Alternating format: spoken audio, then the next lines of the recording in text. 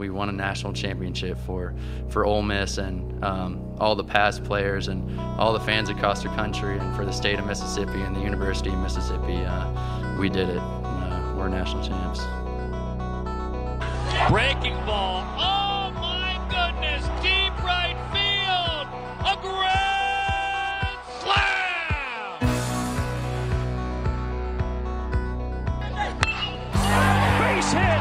Arkansas is headed back to Omaha.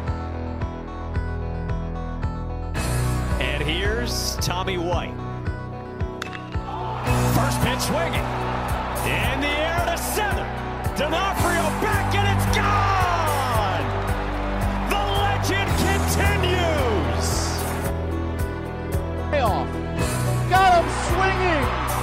The Campbells, the dynasty of the Big South.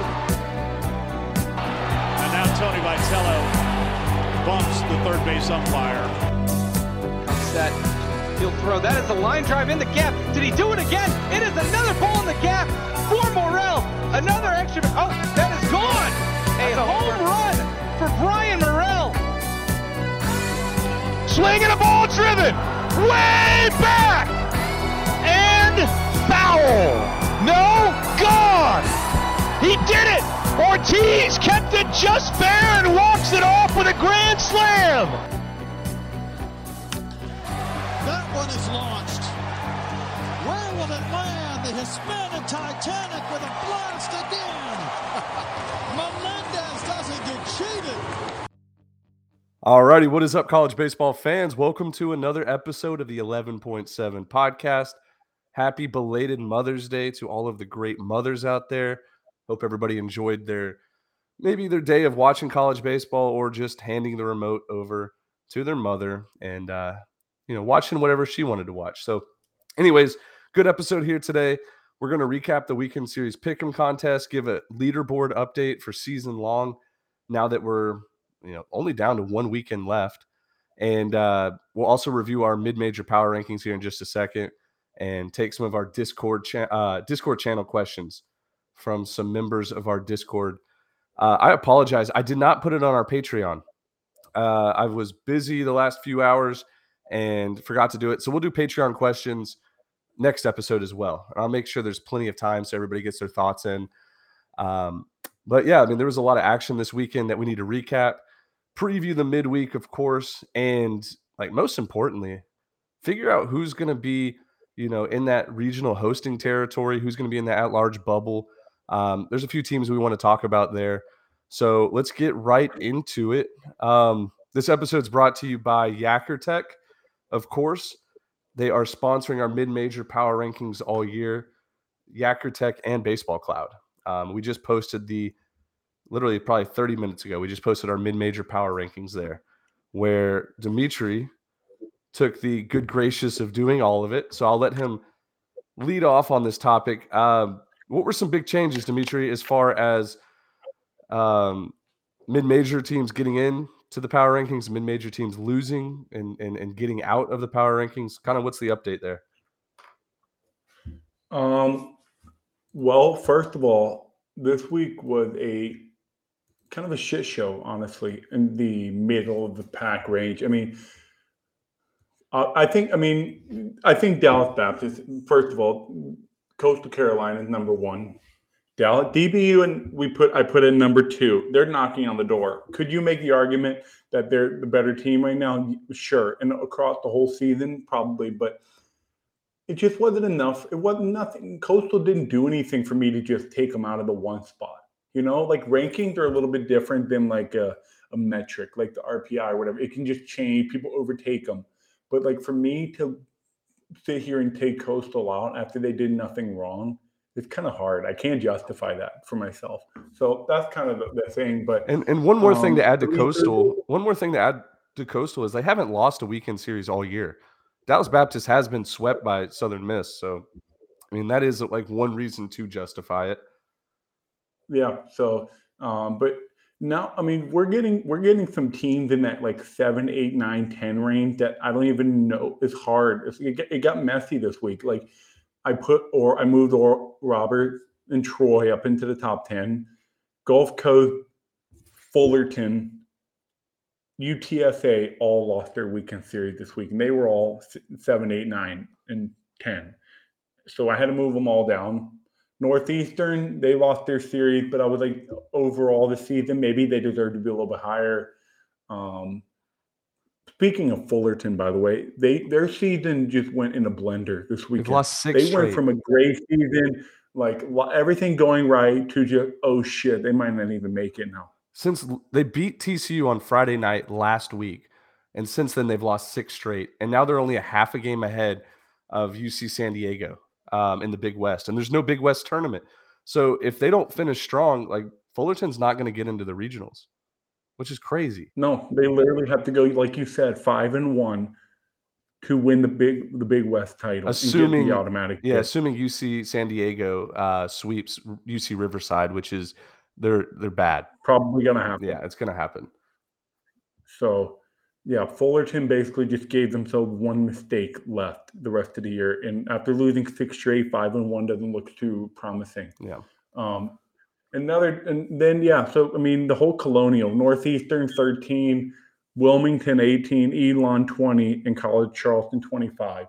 Heading into the final weekend, man, all 4 of them have a chance to win the regular season title still.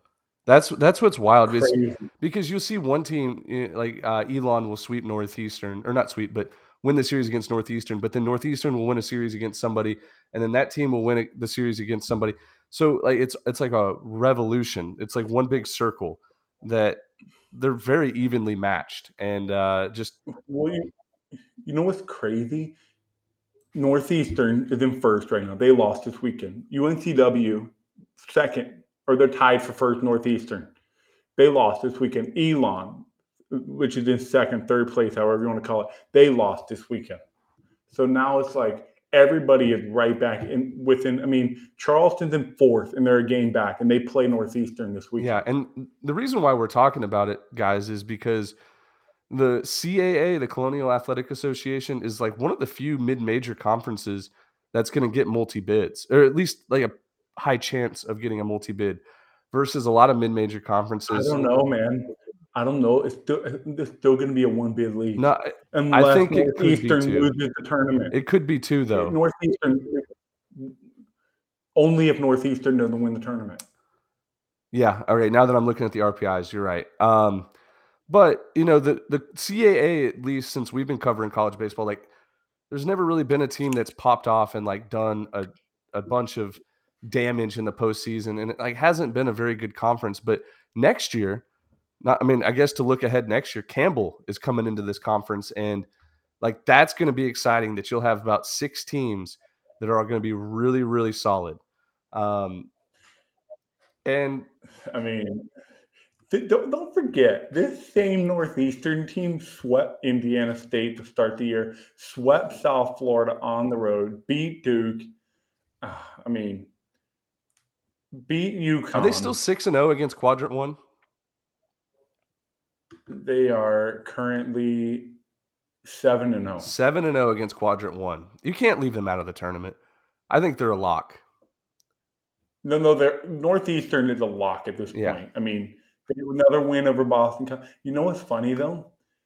In CAA play, their 2 biggest series, Elon and UNCW, and William & Mary, they've lost all 3 of those series.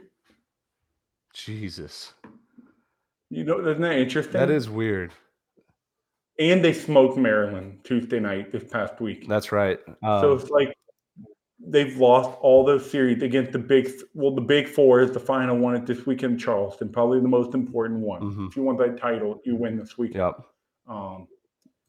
But I think for Northeastern to get in that large, they kind of need to win this regular season title, because if that RPI slips into that 40 plus range with no regular season title, they're sweating. They're gonna host a selection show, not knowing if they're getting in. Yeah, they're gonna host a selection show, and there's gonna be cameras there, which are gonna make them feel good. But people don't know this. Like, there's cameras there whether you get selected or not selected. They just don't show the guys whenever they're not. That's not always true. That's not always true. Seeing junior year Mercer, Gibby told the news station that he said fuck the camera, no camera, nobody's coming. We're gonna sit in our locker room and watch this selection show because if it doesn't happen, we're out of there. Nobody needs to see this, and we obviously didn't get in. Okay, that's actually really funny. Just no cameras, please. Anyways, hey, so I see the Houston Cougars here at 12.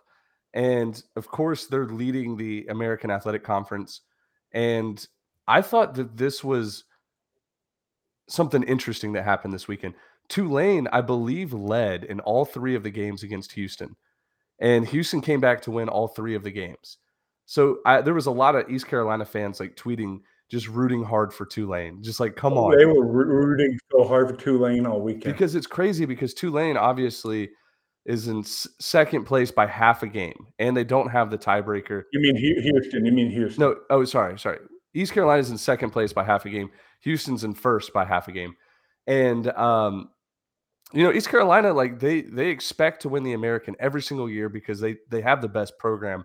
But Houston during conference play every weekend has just been great. In fact, they beat East Carolina in a weekend series earlier this year. So to see like the East Carolina fans rooting for Tulane, who they usually hate, but like this is the time of year where you'll see guys like Arkansas fans were cheering for Mississippi State today to upset LSU. It's cool because as much hate that gets thrown around on social media, you see some love whenever they need whenever they need you, they'll selfish love. Yeah. So that was fun. Speaking of leading all 3 games and losing all 3 games. Butler was leading UConn all 3 games. Did they end up winning one? Let me look at Butler today. won today, didn't they? I think so because Butler won today. But the first 2 games, UConn took the series in the first 2 games. Butler was leading in both of them and lost it in 13 innings Friday. And Butler's a bad team. And Butler is garbage, dude. They are garbage. Like last year, I was trying to tell everybody UConn wasn't very good, and they made me look bad. Like this year, I was like, okay, UConn pretty good. And I'm like, dude, they're going to make me look bad again.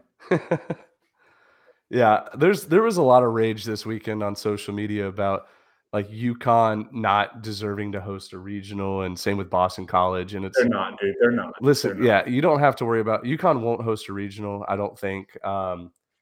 Especially after this weekend, you just can't have it. But they are still a good team. Like they will do damage in whatever regional they're in. I think that, even if they're a 2 seed at wherever, probably somewhere in the Carolinas, just because there's going to be about 6 hosts in that area. I think UConn could still be a dangerous team just because last year they went to a super regional, so they have some experience. Anyways, shit, they were 3 outs away from Omaha. I know.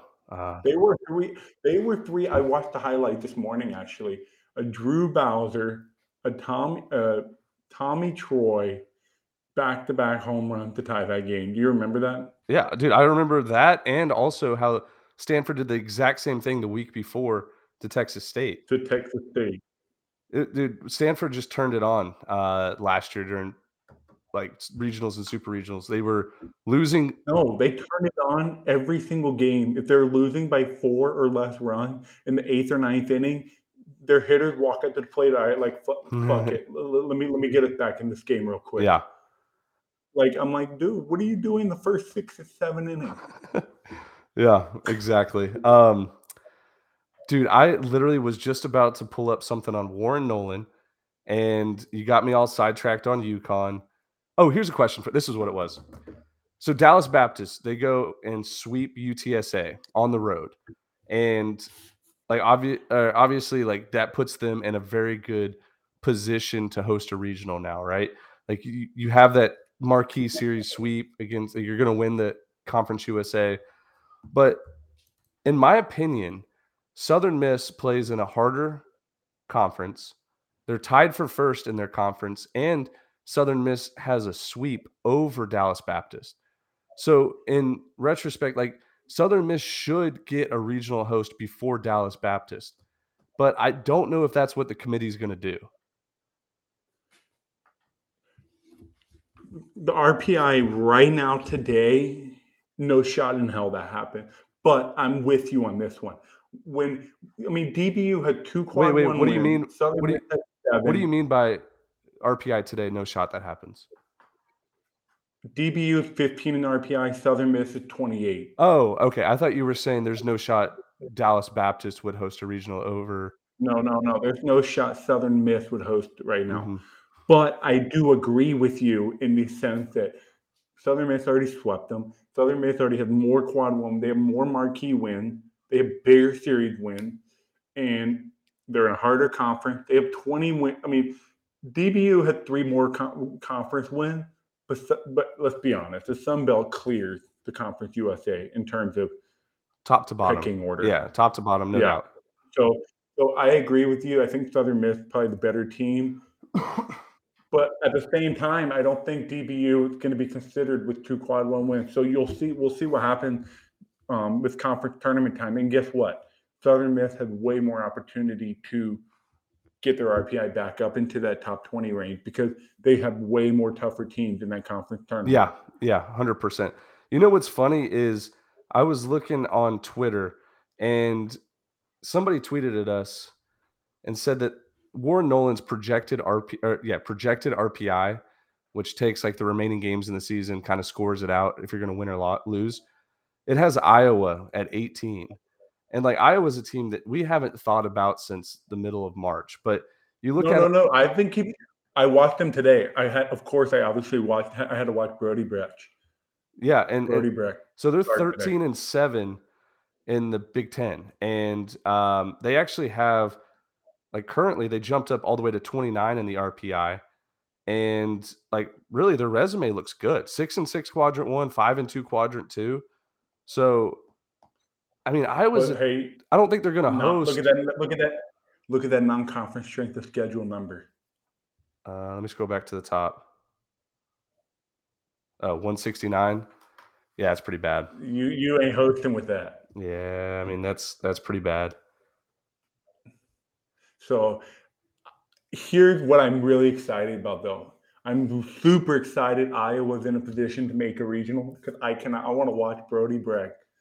I want to watch Iowa start their number 2 or start their Friday night guy in game 1, and then they win, and Brody Brecht just destroys some one seed hopes and dreams. Yeah, it's the same thing that happened in Shriner, not the Shriners, the Round Rock this year, where Saturday game 2, LSU got Brody Brecht, and it was not good.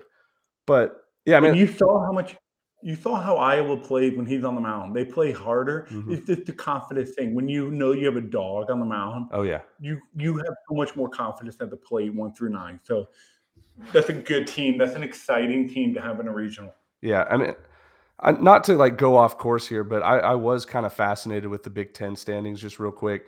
Indiana tied up with Maryland again at first, even though Maryland has a tiebreaker. And then it's Iowa and Rutgers. So what was cool for me is it shook out almost exactly how we thought it would at the beginning of the year. Those 4 teams and then Nebraska 5, Michigan 6, those were kind of the top 6 teams coming in, and it shaked out almost exactly how projections went. So, but there was a point in the season where it was all mixed up. You had Michigan State in first and Purdue in third. So basically, I think. Do you want to hear the Big Ten coaches poll, preseason coaches poll? Yeah, I do. All right, so Dimitri couldn't pull it up here on his end, but I got it right here. So we have Maryland. Pull it up. Yeah, do it. Huh? I said pull it up. Go I ahead. have it. Yeah. Read it. Maryland 1, Rutgers 2, Iowa 3, Illinois 4, Nebraska 5, Indiana 6. So actually not as close as I thought it would be. 5 of the 6? Yeah, 5 of the 6, but it's just a little different order. All right, so let's go talk about our Weekend Series Pick'em just real quick. It's brought to you by Circus Sportsbook in Las Vegas. They are sponsoring our tournament that we're having all year. It's Weekend Series Pick'em, 6 games each week. You pick the winner of the weekend, and you get a point for every one.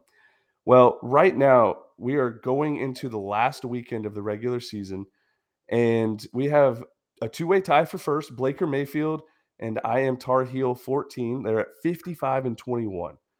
And then we have Hunter Foster, Jay Smith, B Block 22, Cola B Ball, all tied for third at 54-22.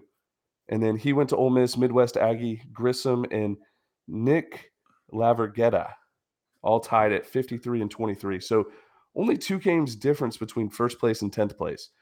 And what Dimitri and I kind of decided was, obviously, like, first place will get the 3-night, 3-day stay, Circa Sportsbook, Las Vegas, the resort. You get to stay there for free. You get food and drinks, cabana suite, hotel room, and then, of course, like, we want to give away a prize for like second and third place. So it's not official yet, but we're going to do some sort of combination between top 3 people get free entry into next year when we run it, plus probably like $100 gift card to our shop, 11.7 store, with our merchandise. And we might actually give you a few options as well. Maybe like tickets to go to a regional if you wanted to go, if it's like one nearby you. Yep, Something like cool. that. Or if you have, we'll talk to the people that finish in first, second, and third and figure out kind of what they want as like the other prize there. But it's been fun to keep up with all year because I've sucked at it. Dimitri's done a lot better recently and has like worked his way into the mix. But for me, it's like competition is great. I mean, it gives you a little extra skin in the game. You get something to root for, and people have been keeping up with it all year. Now, on top of that, we also ran a separate tournament, and it's our Survivor contest, where you had to pick the winner, just one winner every week. And if they won the weekend series, you move on to the next week. Well, with over 100 entries, we are down to just 2.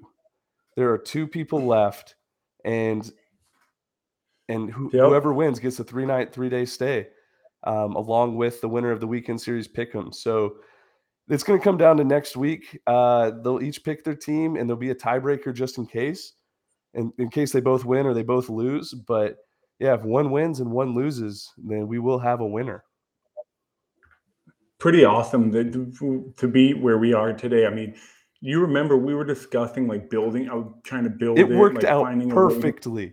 It worked out perfectly. We were trying to figure out how to make it work and how to like make it trustworthy and accurate and all that stuff. And man, we had literally, honestly, I think we had 0 actual problem all year. We had 0. Knock on wood. Knock on wood. I mean, shit, what can go wrong next 7 days? But yeah, I mean, I'm so happy that it worked out perfectly. It's my first time doing it, first time truly building a full website. And hey, it's only going to get bigger and better. It's going to be awesome. But thank you to everyone for joining to the final 2. Yeah, it's been a lot of fun to be able to give a free night in Vegas, dude. I'm super pumped that we get to provide that to somebody, to 2 people actually. Yeah, 2 people. All right, so let's do this here next. Let's do our Discord channel questions. We got a few of them coming in. So first one, and it kind of got started with this one. He wants to, this is from DK2 Money Sign. Who is both of our coach of the year this year? I think I want to make a very early answer. I'm going to say Eric Bakich. I know there's a lot of good candidates, but Bakich, I think it has to be Bakich because you see his players improve and get better. Does that make sense? Can I give 3? Can I give 3 honorable mention? Because listen, I have a ton of honorable mentions. Coach of the year. I think they need to win their conference to even be eligible for the Coach of the Year. That's not true. No. All right. Well, I don't think so. Nick Mignon from Kentucky. Mm-hmm. To do what Kentucky had done in the SEC is impressive. And you don't think of Kentucky as like a big baseball school. So what he's done is awesome up there. Mm-hmm. Justin Hare at Campbell. Yep, that's a good answer. And then it's like it was going to be a toss-up between Bakich at Clemson and I'll give you my second place winner. And what's his name at Coastal Carolina? What's his name? I don't know why I just blanked on it too. I sent him an email the other day. What the heck? What's his name? Gary Gilmore. Gary Gilmore. Dude, I was the same way with you. I mean, I literally just emailed him like recently. Oh, you did? What'd you email him? It's about something we'll talk. It's nothing to do with 11.7. I just wanted. Would you say, "Hey, coach, I'd love to become the volunteer assistant"? No. Carolina. I live down the road in South Carolina. Was looking for a job upstate a little bit. No. That's not even close. It was more of just, hey, I live in the area. One day this summer, I'd love to come up and see the facilities. Is ultimately what it was. Like, nice, dude. I hope he gets back to you. That'd be awesome. Yeah. Anyways, but yeah, Gary Gilmore. But I'll tell you, my second place coach right now for Coach of the Year is Dave Van Horn from Arkansas. They are in first place in the SEC out of every single team, best record, and you cannot tell me they have the best roster because they don't. They have a bunch of guys that go in. They're not flashy. They don't like make it about themselves. They play hard. And he's had to do a lot of work with the pitching staff and reshuffle things. So I think what makes a good coach and like a Coach of the Year candidate is somebody that like isn't given does more with less. Yeah, he isn't given the team like the LSU team. He's not given a bunch of returners. It's not a bunch of returners that are coming in and like they're going to be salty vets and like get the job done. You get guys coming in from all over from the transfer portal. You get guys that show early in the year like they struggle and they get better throughout the year. So I think Clemson and Arkansas are two just prime examples of that. So that's where my Coach of the Year head would be. But you also got to look at but Randy Mazey from West Virginia is a good one too, because he wasn't given like top 100 recruits. Like Kentucky. It's like what Kentucky's doing. It just puts the right team on the field. So that was a good question there. I mean, obviously we still have a regular season weekend left, plus some conference tournaments. But yeah, right now it goes Eric Bakich 1, Dave Van Horn 2, and the rest kind of trickle in behind that. All right, this one's from Coastal Carolina Fan 24. He's got two questions. Why is there such limited information on injuries to college players for the most part? Because they don't. Why would they give it out, and why would they make it super readily available if they don't have to? Yeah, that's a good answer. There's nothing forcing them to. Yeah, they don't. Well, yeah, that's good. That's a good point. One, they don't have to.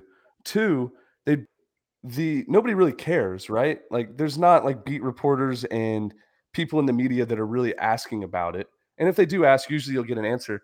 And then three, which I think is probably the most relevant and like the most important, is they don't know half the time. Baseball injuries are weird. Let's say you broke your hamate bone in your hand. You could play if you needed to. It would hurt a little bit, but sometimes it's like a game time decision. Making me laugh because it's so true. Yeah, I mean, most baseball injuries, you could play. Like, it's possible. Like an oblique injury, like you could play, you're just not going to swing as hard. Torn UCL, you could play. Yeah, like if you needed Tommy John surgery, you could still pitch, but it would just hurt. So I think, trust me, I know. You pitched a whole season on it. So that's kind of like why injuries in college baseball are like it's hard to get real information unless somebody breaks a bone or somebody has a concussion. Regulation gambling. Yeah. And then the second question here is there a team or two that maybe peaked too early and will struggle come conference tournament or NCAA tournament? Or is there a team that's currently hot and may cool off come the postseason? Yes. I mean, listen, there's 300 teams. There's always teams that are hot. There's teams that are cold. Some that come to mind. When you completely cut out the whole time. Oh, shoot. Okay, I'll just do the last thing I heard. The last thing I heard was the second question, and then you cut out. Okay. So the second question here is there a team or two that maybe peaked too early and will struggle come conference tourney or NCAA tourney? Or is there a team that's currently hot that may cool off in the postseason? So like, yeah, there's always teams that are hot and there's always teams that are cold just because there's so many. There's 300 teams. Some teams that kind of come to mind that maybe peak too early would be a team, South Carolina. Maybe South Carolina, maybe Kentucky to a certain extent. Well, Kentucky is an interesting case because they didn't really play the gauntlet of their schedule till the second half. Yeah. That's a good question. I would have to go look into the numbers of like teams that have just been terrible recently. How about a team like maybe like Virginia? Yeah, but they're heating back up. I think they're a good hot theory team. Louisville sucks, man. A sweep over Louisville isn't the biggest thing ever. You want to know a team that peaked too early was Louisville. They peaked around week 6 or week 7. And then they went into the freezer chest. Yeah. To get ready to hibernate for next year. Who's a team that you would say is probably cooling off at the wrong time? Boston College. Yeah, that's a good answer. Duke is kind of cooling off. They lost 2 out of 3 to Georgia Tech. I would go on a limb to say. Wait. You know who's a team that there's 2 teams that come to mind for me that could potentially, I don't know why I think this, but they could potentially just get super hot again and like win the conference tournament or make it to the postseason that nobody's talking about. One, I think UCF can win the American tournament because of like, they have the talent, right? They're going to be super undefeated. Don't do this to me. And they can hit. I was looking at them and I was like, you know what? Like their stats aren't that bad. And like they lose a lot of games, but like they could get hot again like they were in the beginning of the year and win that American tournament. And like the talent's there. Like that's the thing. The talent's there. But the second team is Georgia Tech, who's like not too far out of postseason consideration. No, they're 43 RPI right now, 12-15 in the East. By the way, final catch had been made. Alabama smokes Texas A&M 11-0. Yeah, Alabama's dangerous right now. Dude, the Brad Bohannon betting effect and the Bama Crimson Tide, man, they have won back-to-back series against Vanderbilt and at Texas A&M. Yeah, crazy. Good for them. And with a midweek win over Troy, I mean, 2-1, 4-2, 5-2 in their last 7 since Bohannon got fired. Good for those boys. Good for those boys. Mm-hmm. But going back to Georgia Tech, I think Georgia Tech's like a dangerous team that like I watched them play the last 2 weekends where they beat Pitt and they beat Duke. Like the pitching is good enough. Like they have guys that throw hard and have good stuff. They just walk a ton of guys. But the offense, like 1 through 9, is pretty lethal. They all can hit. So just a team to kind of look out for. Maybe ACC tournament, they go deep. All right, next question here is from Nick Hathcote. If y'all were the number 1 recruit in the country and had your choice to play anywhere for the next few years, where would you pick? We've been asked this before. I think we've been asked this, but I'm going. Okay, I'll do it as a pitcher. You can do it as a position player. As a pitcher, okay. I'm looking at Tennessee. I'm looking at Vanderbilt. I'm looking at Florida. I'm looking at, I know I just named 3 SEC teams, but I mean, Miami, obviously. And if you don't know why, I love Miami. Mm-hmm. Miami, paradise on earth in Coral Gables. But on a more serious note, I would consider one of those SEC programs, and then maybe one of those like UCLA out west. Yeah. I really like UCLA. But as the number 1 recruit, it's hard to say no to the SEC. Right. Yeah. I mean, and you also get just really good player development in the SEC, as well as like Big 12 and ACC and Pac-12. But there's just something about like the facilities and everything that kind of are gaudy.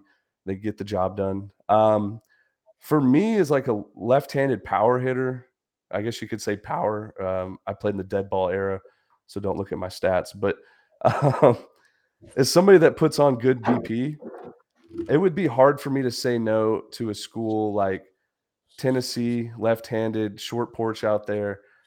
Mississippi State, small field all the way around. But like honestly, I would consider a lot of mid-majors. I would consider an East Carolina. I would consider Coastal Carolina. I was a diehard Rice fan back in the day. I wouldn't, if I was the number one recruit in the nation, I wouldn't go to Rice right now. But I think for me, it would just be more of a mid-major program where I could just eat up bad pitching. Yeah, I mean, if I was going to consider a mid-major program, it would be one of those beautiful schools out west in California, probably. Oh yeah. Just pure growing up, like Pepperdine and shit like that. All right, next one is from Dickel. If you had to pick one head coach and one pitching coach to coach Game 3 of a College World Series final, who do you choose? One pitching coach and one what? One head coach and one pitching coach. Okay. I'll take as my head coach. I'd take Schlossnagle. I like Coach Schloss. Over Tim Corbin? Yeah. I mean, I like Schloss. Okay. And it's completely unbiased. Completely unbiased. I mean, so like for me, it came down to like Schlossnagle, Tim Tadlock is a big one there. Butch Thompson from Auburn. I like those kind of coaches. They're players coaches. Okay, and I like that. Yeah. Pitching coach. This one.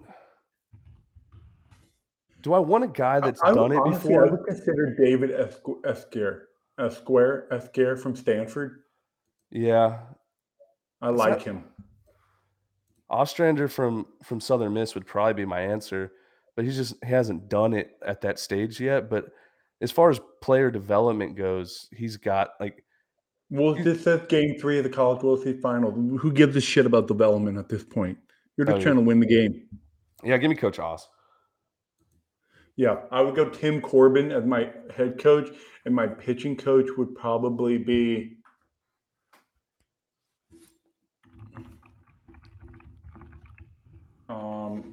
as you Google your answer.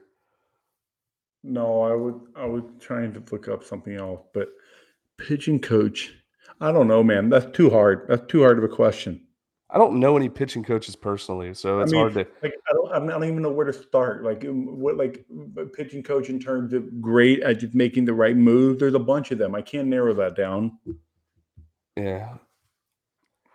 All right, let's do this last question here. So this is from Blake. What was the best college baseball game you guys each played in? Best game. The best college baseball. Mine was in junior college. I don't know if that counts, but let me think about that Division I level. Best game. Unfortunately, the best game I played in was like the worst game of my life. I didn't play in it, but the game, it was win or go home SoCon championship game. How is that the best? Because I think it was 2-1 final score, and best game, but not like for you personally. I mean, the energy was like there was just so much back and forth energy. Like we got down to our final strike and we hit a home run to tie it, and then went to extra innings. The next guy up like hit one to the warning track, and like I don't know, there was just a bunch of drama late in that game. If you want to do it that way, mine would have to be elimination game in the Starkville Regional versus Central Arkansas. The comeback we made, game tying hit in the 9th inning with 2 outs to stay alive, and then we went into extras. We had like 3 chances to win in the bottom inning, and then we lost. But that game was insane because at the end of that game, Mississippi State fans were piling in for the nightcap game. For the night one? Yeah. So the final like 3 innings were starting to get like a little antsy and loud and stuff because they were starting to pile in. The grills were getting fired up. That game was awesome. Other than that, I mean, the game against Florida was just a midweek game at the end of the year that we won, but I'm trying to think of against senior year against Samford to win the regular season title. That game was electric because that was our last game at home for seniors, and it was graduation day. It was probably one of my favorite days of my life. So those two would probably be my two best games. Yeah. In terms of just overall experience.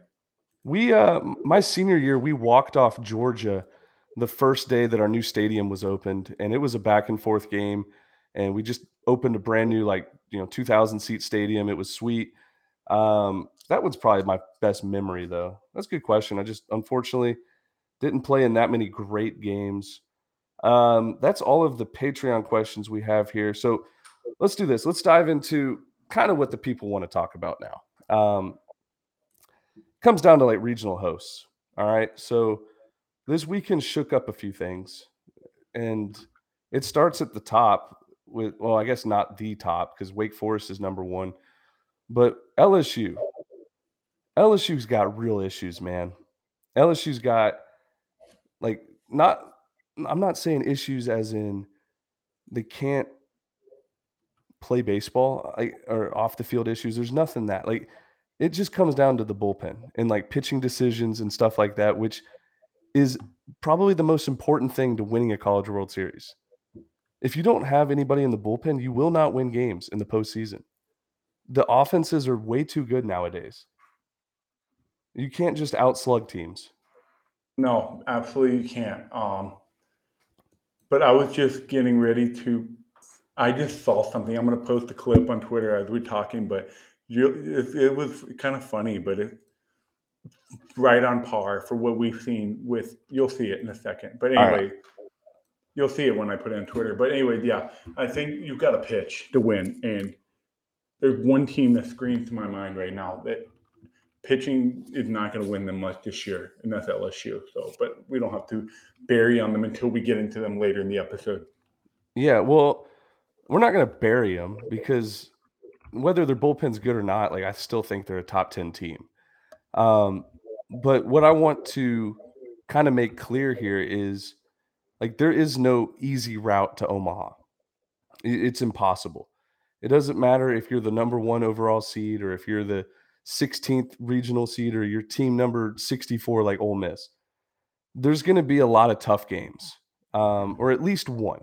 There's going to be at least one tough game where you actually have to dig down deep and just outman your opponents and win the game. And the core root of outmanning your opponents and outlasting them and winning a game is the bullpen. And when you look in your bullpen and you don't trust a single guy because your guys are injured, not available, it raises the question of wow, how are we going to win this game? So Mississippi State coming back from a 13-4 deficit today in a rubber match on the road. Embarrassing. Not good. They got a lot to figure out. But yeah, they're still going to host a regional. LSU is still going to host a regional. They'll probably be in they're a national seed. National seed, right. But they're not going to be a top 3 national seed, I don't think. They'll be a 4 through 6-ish. I think Arkansas. They'll probably be 4, probably 5. I mean, I have it written down. Wake, Arkansas, Florida. LSU will be 4, probably 4, maybe 5 behind Vanderbilt. Depends on how things go in the conference tournament in this final weekend. Yeah. But yeah, back-to-back series losses there for LSU. Something else I want to say here about kind of the top teams is Wake Forest, in your opinion, is Wake Forest the best team in college baseball from top to bottom? Because you look at the stats and it's the pitching stats are top of the charts, hitting stats are on top of the charts.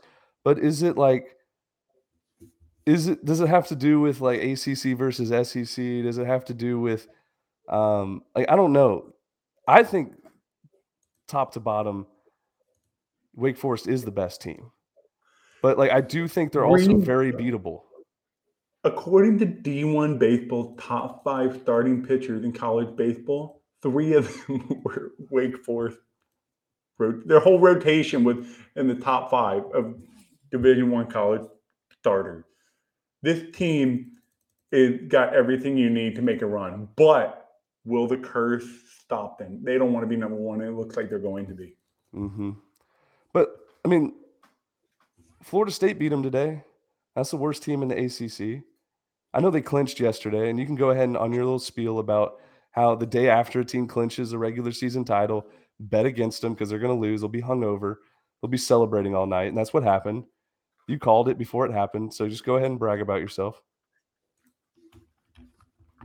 Yeah, sorry, I'm so not focused at a second. You have to watch this video.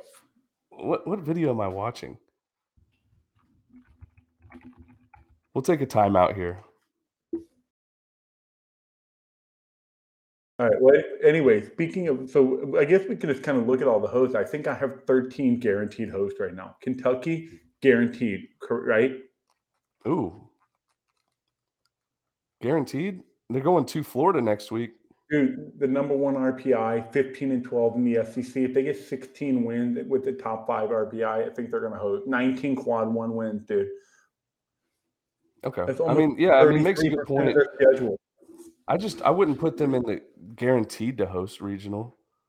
Dude, how can a team in the top 10 with a winning SEC, guaranteed winning SEC record, 15-15 is not a losing record. So how can that team not host with the top 5 RPI?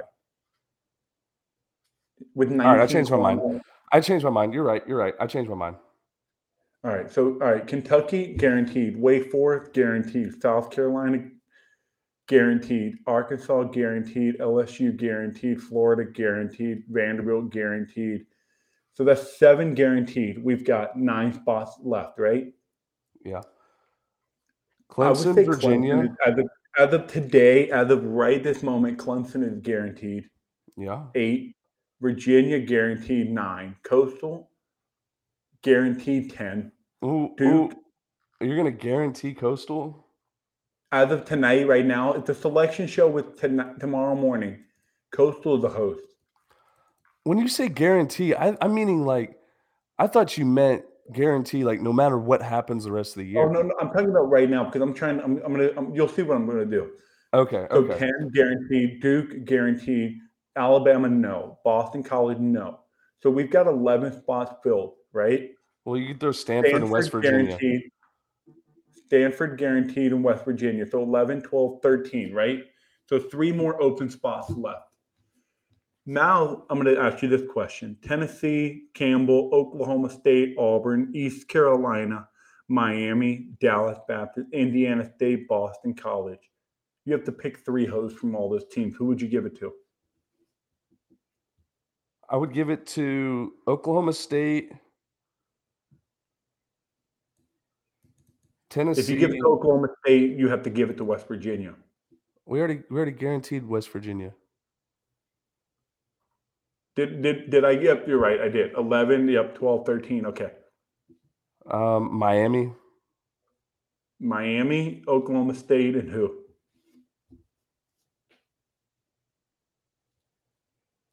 Probably Tennessee. Maybe East Carolina. No. Tennessee. I think Tennessee is more deserving. I mean, East Carolina does have a strong non-conference strength of schedule. They have good RPI, 47 strength of schedule. I mean, I think Miami gets one. Do 16 and 11 in the ACC, and if they win 2 out of 3 against Duke next weekend, 18 and 12, that's a slam dunk regional ACC record right there to host a regional. So, but dude, what you're like forgetting though is the committee is going to put geography into like a big reason. Okay, but we already know Miami. You don't have to worry about geography with Miami. No, I know, but I'm saying that I think Boston College or UConn, one of those 2 will host just for geography purposes. Boston College or who? Or UConn. That's not, dude. No. Well, maybe not now. I forgot UConn dropped a lot. I mean, no, because I mean, Boston College, no, I don't think so, because you already have a bunch of the Carolina. You're already going to have your Vandy, maybe Tennessee in that area. You're probably not going to have any northern schools hosting. It happened. It's not, won't be the first time, won't be the last time. So, I mean, I think Boston College, I mean, who do they have next weekend? They have Notre Dame. If, let's say they win the series 16-14. I don't know, man. That's cutting it close. 16-14, that would give them 13 quad one to end the year. That would be giving 15. Boston College needs to win that series versus Notre Dame and win 2 games in Durham, and they'll host. The more I'm looking at it, dude, like, this is going to kind of suck. I mean, it's not going to suck for me because I live in the area, but you look at the regional teams, and maybe you call me a traditionalist or whatever, but all of the regionals are going to be within like 6 hours of each other. You got like Kentucky, North Carolina, South Carolina, Arkansas, Louisiana, Florida, Tennessee. Like, I'm saying the states, not the team name, but so like Kentucky, and then you got like North Carolina, South Carolina, Arkansas, Louisiana, Florida, Tennessee, South Carolina, Virginia, South Carolina, North Carolina, West Virginia. Like, they're all just like right there. Yeah, I mean, it's like, that sucks. I don't like when there's like things spread out. I know. I'm with you on this one. Like when Indiana gets one, or Louisville, or Michigan, or Nebraska, or Maryland, like one of those northern, actual true northern schools gets one. But this year, I mean, Maryland is not even close. Boston College, you could do UConn. The RPI is not going to go up anymore. I mean, no, I know. So Boston College, the northern school's last hope, and they have a chance. They still have a great chance. They just need to finish super strong. So, I think I would side, if I had to predict the future, I think there's going to be a lot of teams in the Carolina and like Carolina's area, like in the Southeast. There's going to be a lot of teams upset with the committee because I do think the committee is going to screw some teams over. They're going to give Dallas Baptist a regional. They're going to give like over a team that maybe is more deserving just to spread it out. There's no way the whole state of Texas goes without a regional. That's what I'm saying. And like, I think like Southern Miss could be a good Auburn, maybe. But let me ask you this: how the hell are you gonna? We that's why I was trying to ask you the guarantee. So we know Stanford, West Virginia are going to be hosts, as of today, and we know those top 11 teams are going to be hosts as of today. So that you have 3 left. How do you justify taking? Okay, Miami as of right now is almost. I just don't want to guarantee them, but they're pretty close as of today. There's a lot of teams that are really close. But how can you justify Boston College over Miami? Or how can you justify Boston College over Oklahoma State, or vice versa, Oklahoma State over Boston College, Dallas Baptist over East Carolina? Like, it's just crazy. I think there's going to be a lot of people's feelings hurt. Like, that's what it's going to end up being. Every year, it's always like that. No, but it's going to be times 10 this year. There's going to be like so many blind resumes, and people are going to be flooding the streets of Twitter. And I can see it happening already because there's going to be 8 to 10 teams that are going to get left out of the hosting picture and being like, "Whoa, this is crazy. How are we not hosting? We're better than this team, this team, this team." I think it's going to be just brutal. Like, there's going to be real drama in college baseball as far as like who gets to host a regional or not. It's going to be all dictated by 10 members of the selection committee. Yeah, no, yeah. That's why I think it's dumb. I think the selection committee should be giving us sporadic, maybe every 2 weeks, updates like they do for football or they do for basketball. Updates on like what it looks like and what teams need to do or whatever. Basically show us as fans, like, the committee needs to show us that they're watching games and paying attention to games, because they don't get anything held accountable. like the committee shows their face for one person in the committee shows their face for 10 minutes on Selection Monday about why these things are like why these teams got in, why these didn't, and why these hosted and why these did not host. I just want to know that they're watching the games. That's all. Which I know they probably are. Anyways, sorry. Yeah, it's going to be super. I mean, obviously, we're talking about this now, but this next upcoming weekend and conference tournament clears the picture up even more. So that's why it's fun to do it. But it's just like, all right, that's enough. We'll know. You'll have a really good idea once the pick come out. There'll be a few coin flip, but for the majority, it'll be pretty clear. Yeah, and I hope the bubble clears up too. The at-large bubble is, dude, it's crazy this year because obviously there's going to be stolen bids, right? Like Campbell might not win the Big South, but they're getting into the tournament. So that would be like a very good example of a stolen bid. But there'll be teams like I'm thinking of one right now. DBU. If DBU doesn't win the Conference USA tournament, that's another one. Yeah.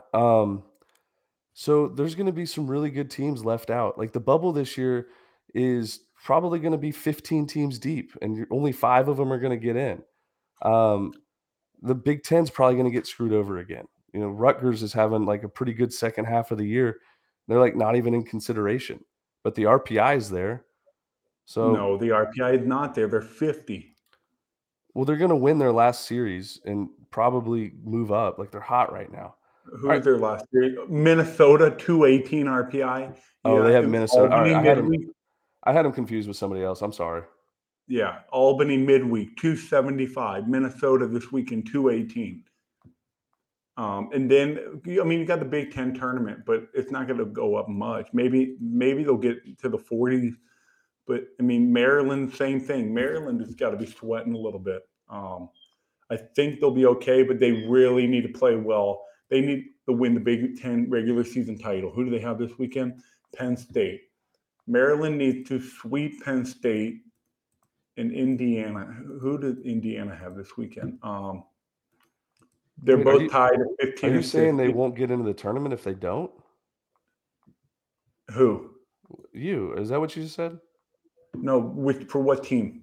Maryland. You said Maryland's in trouble. I said they're sweating. Like they're not safe yet. Yo, you don't think so? I mean, they need to sweep this weekend and not go 2 and barbecue in the Big Ten tournament, and they should be in. Oh, I think Maryland's pretty much a lock. If they go 0-2 in the Big Ten tournament, they are going to be sweating bullets. Yeah, I mean that's going to be hard to do for them. Well, I'm just saying, like they're not a guaranteed in yet. They're not a shoe-in. Like they have to finish. Mm-hmm. Iowa, Indiana, and Maryland are my 3 bets. And then if some other team wins the tournament, then you don't know. But yeah, I mean, I could totally see Michigan rolling out 5 straight wins or Nebraska winning that Big Ten tournament. But yeah, I mean, Maryland is not safe. Kansas State is not 100% safe yet. I think Kansas State should be a tournament team, but they're not 100%. I mean, I haven't really seen the bubble picture yet. I would have to do a projection when we do them tomorrow night. Like a team like Arizona State is trending in the wrong direction of that 50 number. Yeah, they're not going to be a tournament team. Fullerton's got to win the regular season title. Like they're another team to get that automatic bid. Virginia Tech is probably out. Texas State is an interesting one. They're always in the spot. They're always right. So Texas State, I mean, let me see. Who do they have this weekend? Louisiana Monroe. That doesn't help. 256. They need to beat TCU this midweek and then have a good showing in the Sun Belt tournament. I think they'll get in. Team like Georgia Tech, they need to get 15 ACC wins. 2 this weekend and then 1 or 2 in the tournament. Yeah, they've got Virginia this weekend. So they need to win that series, put them at 14 and 16, get a win in the tournament. 15. Yeah, Georgia Tech needs to get 3 more ACC wins. And then a team like Irvine is super interesting. I think they're like 4th or 5th in the Big West. Yeah, they are. They're 6th in the Big West, but they they could. They're a team that's going to might get left out. So there's a lot. The bubble pretty interesting right now. But I don't want to blabber about the bubble too much. Yeah. The dude, I think the way that the bubble should be is like you kind of have to. I think you should throw RPI out of the bubble. That you should get your group of teams through the RPI. Like maybe take 6 teams in like the whatever range it is, 45 to 50 or wherever.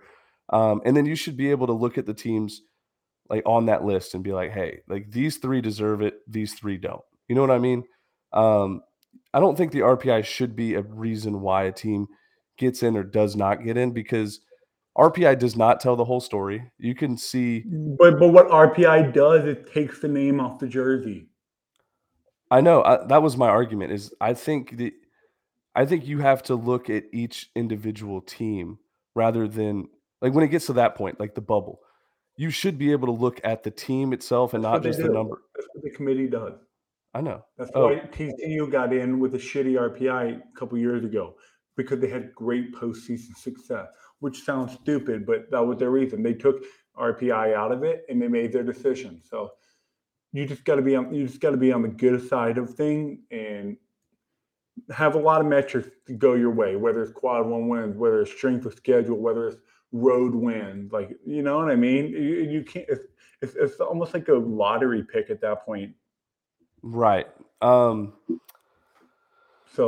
hey, I have a question to ask you. Yeah, I kind of need you to carry the show here for some reason. My dude, this has been my brain's not working today. I apologize to the listeners. I am like, I don't know what it is. I feel like this is my flu game. I'm a little sick. I can't get any facts straight. Yeah, my facts aren't straight. All right. So you go ahead. If Virginia and Alabama were on our weekend series pick them this weekend, who would you take? Who are the 2 teams? Virginia and Alabama. Oh, wow. Virginia, I would take right now. But wait, you said who would? Like I said, this is my flu game. I can't really hear right now. My ears are all clogged up. If Virginia and Alabama were in a weekend series pick them this weekend, playing against each other, who would you take? There we go. Okay. At first, I thought you were saying like who should host a regional between the 2. No. Who would you take to win? Who is it at Alabama or is it at Virginia? Let's do at Alabama. I would take Alabama. All right. And here, what about at Virginia? You would take Virginia? Yeah, I think Virginia is one of the best home teams in the country. All right. Virginia 30. You know what? I take that back. I would take Virginia at Alabama to win the series. You would? Yeah, I would. Okay, then I can't. I can't. I thought you would really take Alabama because Virginia is pretty much a shoe-in to host. But then there's that middle of the pack SEC team, and that's not even really a thought to host right now. And it just goes to show you. And I'm not an SEC homer by any means, but it just goes to show you how strong the SEC is.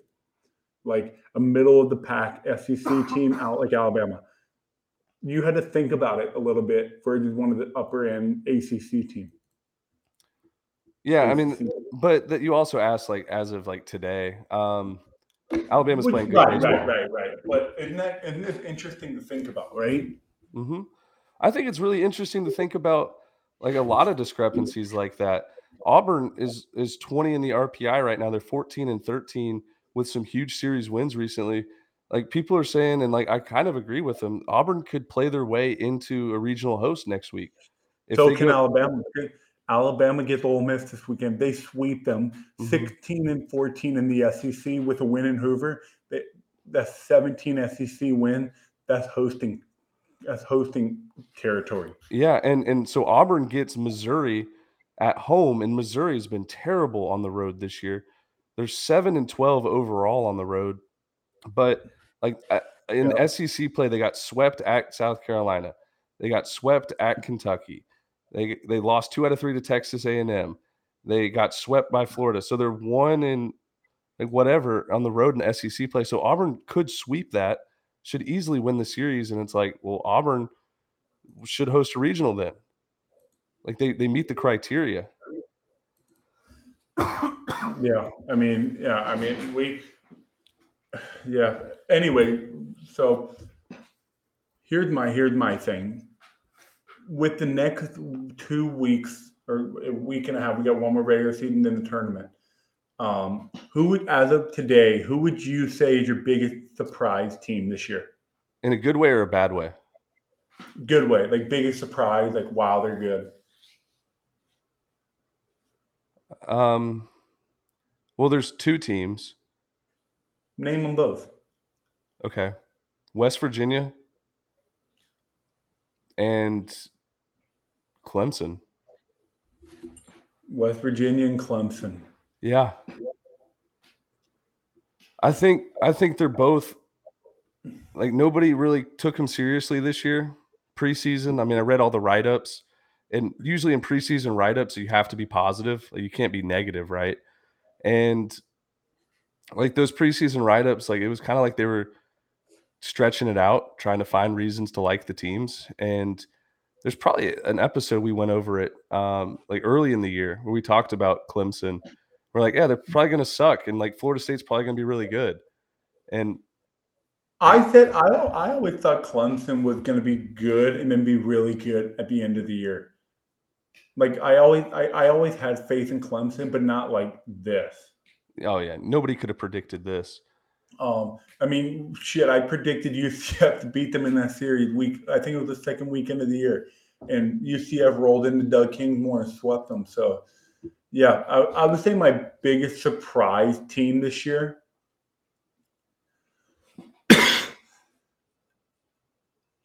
And it's weird to say this because I thought Dallas Baptist was going to be like kind of like middle of the pack. They weren't going to win the Conference USA, and they steamrolled it. Yeah.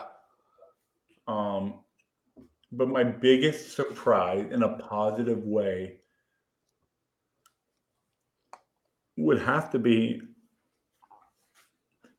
dude, Kentucky is up there. Boston College kind of is a pretty big surprise. They kind of lost a little bit of that star power the last 2 weekends, but yeah, maybe Northeastern's big surprise, but okay. Biggest disappointment. Yeah, I'd say the 2 biggest disappointments for me, UCLA is a big one, and then Louisville is another one. I had high hopes for both of those teams. My biggest disappointment is Ole Miss. Oh, I would have said Mississippi State over Ole Miss. I knew Ole Miss was losing a lot of key pieces, and like I didn't think that they were gonna be great this year. I didn't think they were gonna be this bad, but I also didn't think they would be able to like compete in the SEC every single weekend. I thought Mississippi State turned the corner. I thought they would be just fine this year. I thought Mississippi State was going to be garbage this year. I mean, you remember that receipt I saved when that dude was clowning me or whatever. Like, dude, Mississippi State was not going to be good. But Louisville is definitely a big disappointment. Mm-hmm. Those boys are bad. I want to add another one. I don't know what it was. I wish I could go back to January, but there was something in me that believed in this Florida State team 110%. I picked them to win the ACC. I know injuries. Don't even bring it up. Injuries happen, and like their starting rotation was trash. But other than that, like they were still a bad team even without those injuries. They weren't. Remember, they went on the road and beat TCU, who's not good, 99% healthy, and then they just got hurt after injury after injury. Yeah. Okay. But I mean, TCU's still not that good. TCU could also fall under like a disappointment. Yeah. I thought after that first weekend, TCU was going to win the national championship. Yeah. UCF is a big disappointment for me. Well, I mean, they had the drama with the bats and the coach. By the way, nothing ever came out of that. Well, he denied it, so nobody investigated. Oh, is that how it goes? Coach denied it, no investigation. What was he supposed to do? Come out and say, "Oh yeah, we're rolling back." I mean, it's just not. Swinging illegal bats. Come find them. I don't know, man.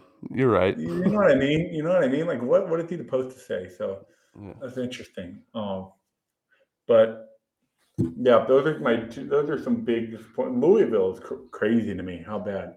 But anyway, I think we've got so much coming up that there's not a whole lot more for me personally to talk about. You have anything else on board? Yeah, let's kind of give our listeners that stuck around this long kind of a preview what we got coming up. So we have big plans for the MLB draft. I'm launching that most likely Monday. So like the day you're listening to it. Going to release top 100 prospects and first round mock draft. It might be later this week, but most likely within the next few days. Tuesday or Wednesday, probably. Yeah, we'll say Tuesday or Wednesday there. That'll be exciting. We're also doing something big for conference tournaments, like a contest for Patreon members. Basically, you can sign up for the $1.99 a month. It'll be a contest for everybody there. And then we're going to do some regional stuff, like with a contest as well, right? Is that? Yep. Okay, I just want to make sure that we're going to make it public knowledge.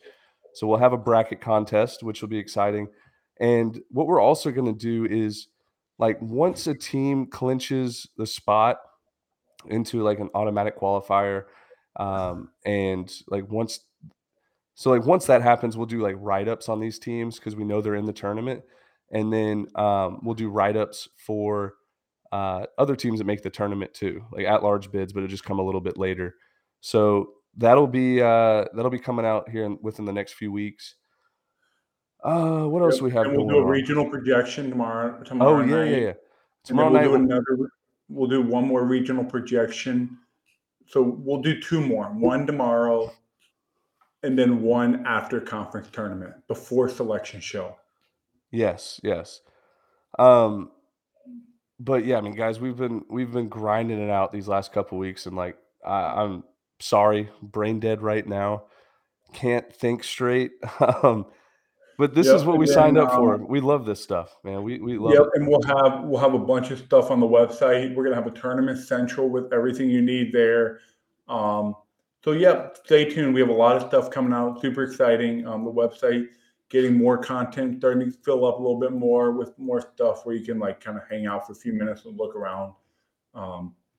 So yeah, I mean, the blogging stuff, the writing stuff hasn't really been there yet. I haven't really had much time. I've been trying to keep building our website, but hey, you guys are with us we started from the ground up. So we slowly, everything will come together. It takes time, but I appreciate the support. Stay tuned this week. I think we'll do another episode Wednesday before the preview this last final weekend. We'll have our pick 'em out and everything like that, but appreciate all the support. Yeah, appreciate you guys for listening. We'll be back Wednesday to do an episode, or Thursday morning, and to preview the weekend, last regular season weekend, and then it's next tournament week, time, baby. Yeah, after that, we're going to be probably doing close to 3 shows a week. So y'all keep up with us. Appreciate for all the listeners and all the support. It really does mean a lot to us. So you guys enjoy your Monday, and rest of the week. We'll be back Wednesday. We won a national championship for Ole Miss, and all the past players and all the fans across the country, and for the state of Mississippi and the University of Mississippi. We did it. We're national champs. Breaking ball. Oh my goodness! Deep right field. A grand slam. Base hit. Arkansas is headed back to Omaha. And here's Tommy White. First pitch swinging. In the air to center. D'Onofrio back, and it's gone! The legend continues! Payoff. Got him swinging! The Campbells, the dynasty of the Big South. And now Tony Vitello bumps the third base umpire. Set. He'll throw. That is a line drive in the gap. Did he do it again? It is another ball in the gap for Morel. Another extra. Oh, that is gone. A home run for Brian Morel. swing and a ball driven way back and foul. No, gone. He did it. Ortiz kept it just fair and walks it off with a grand slam. That one is launched. Where will it land? The Hispanic Titanic with a blast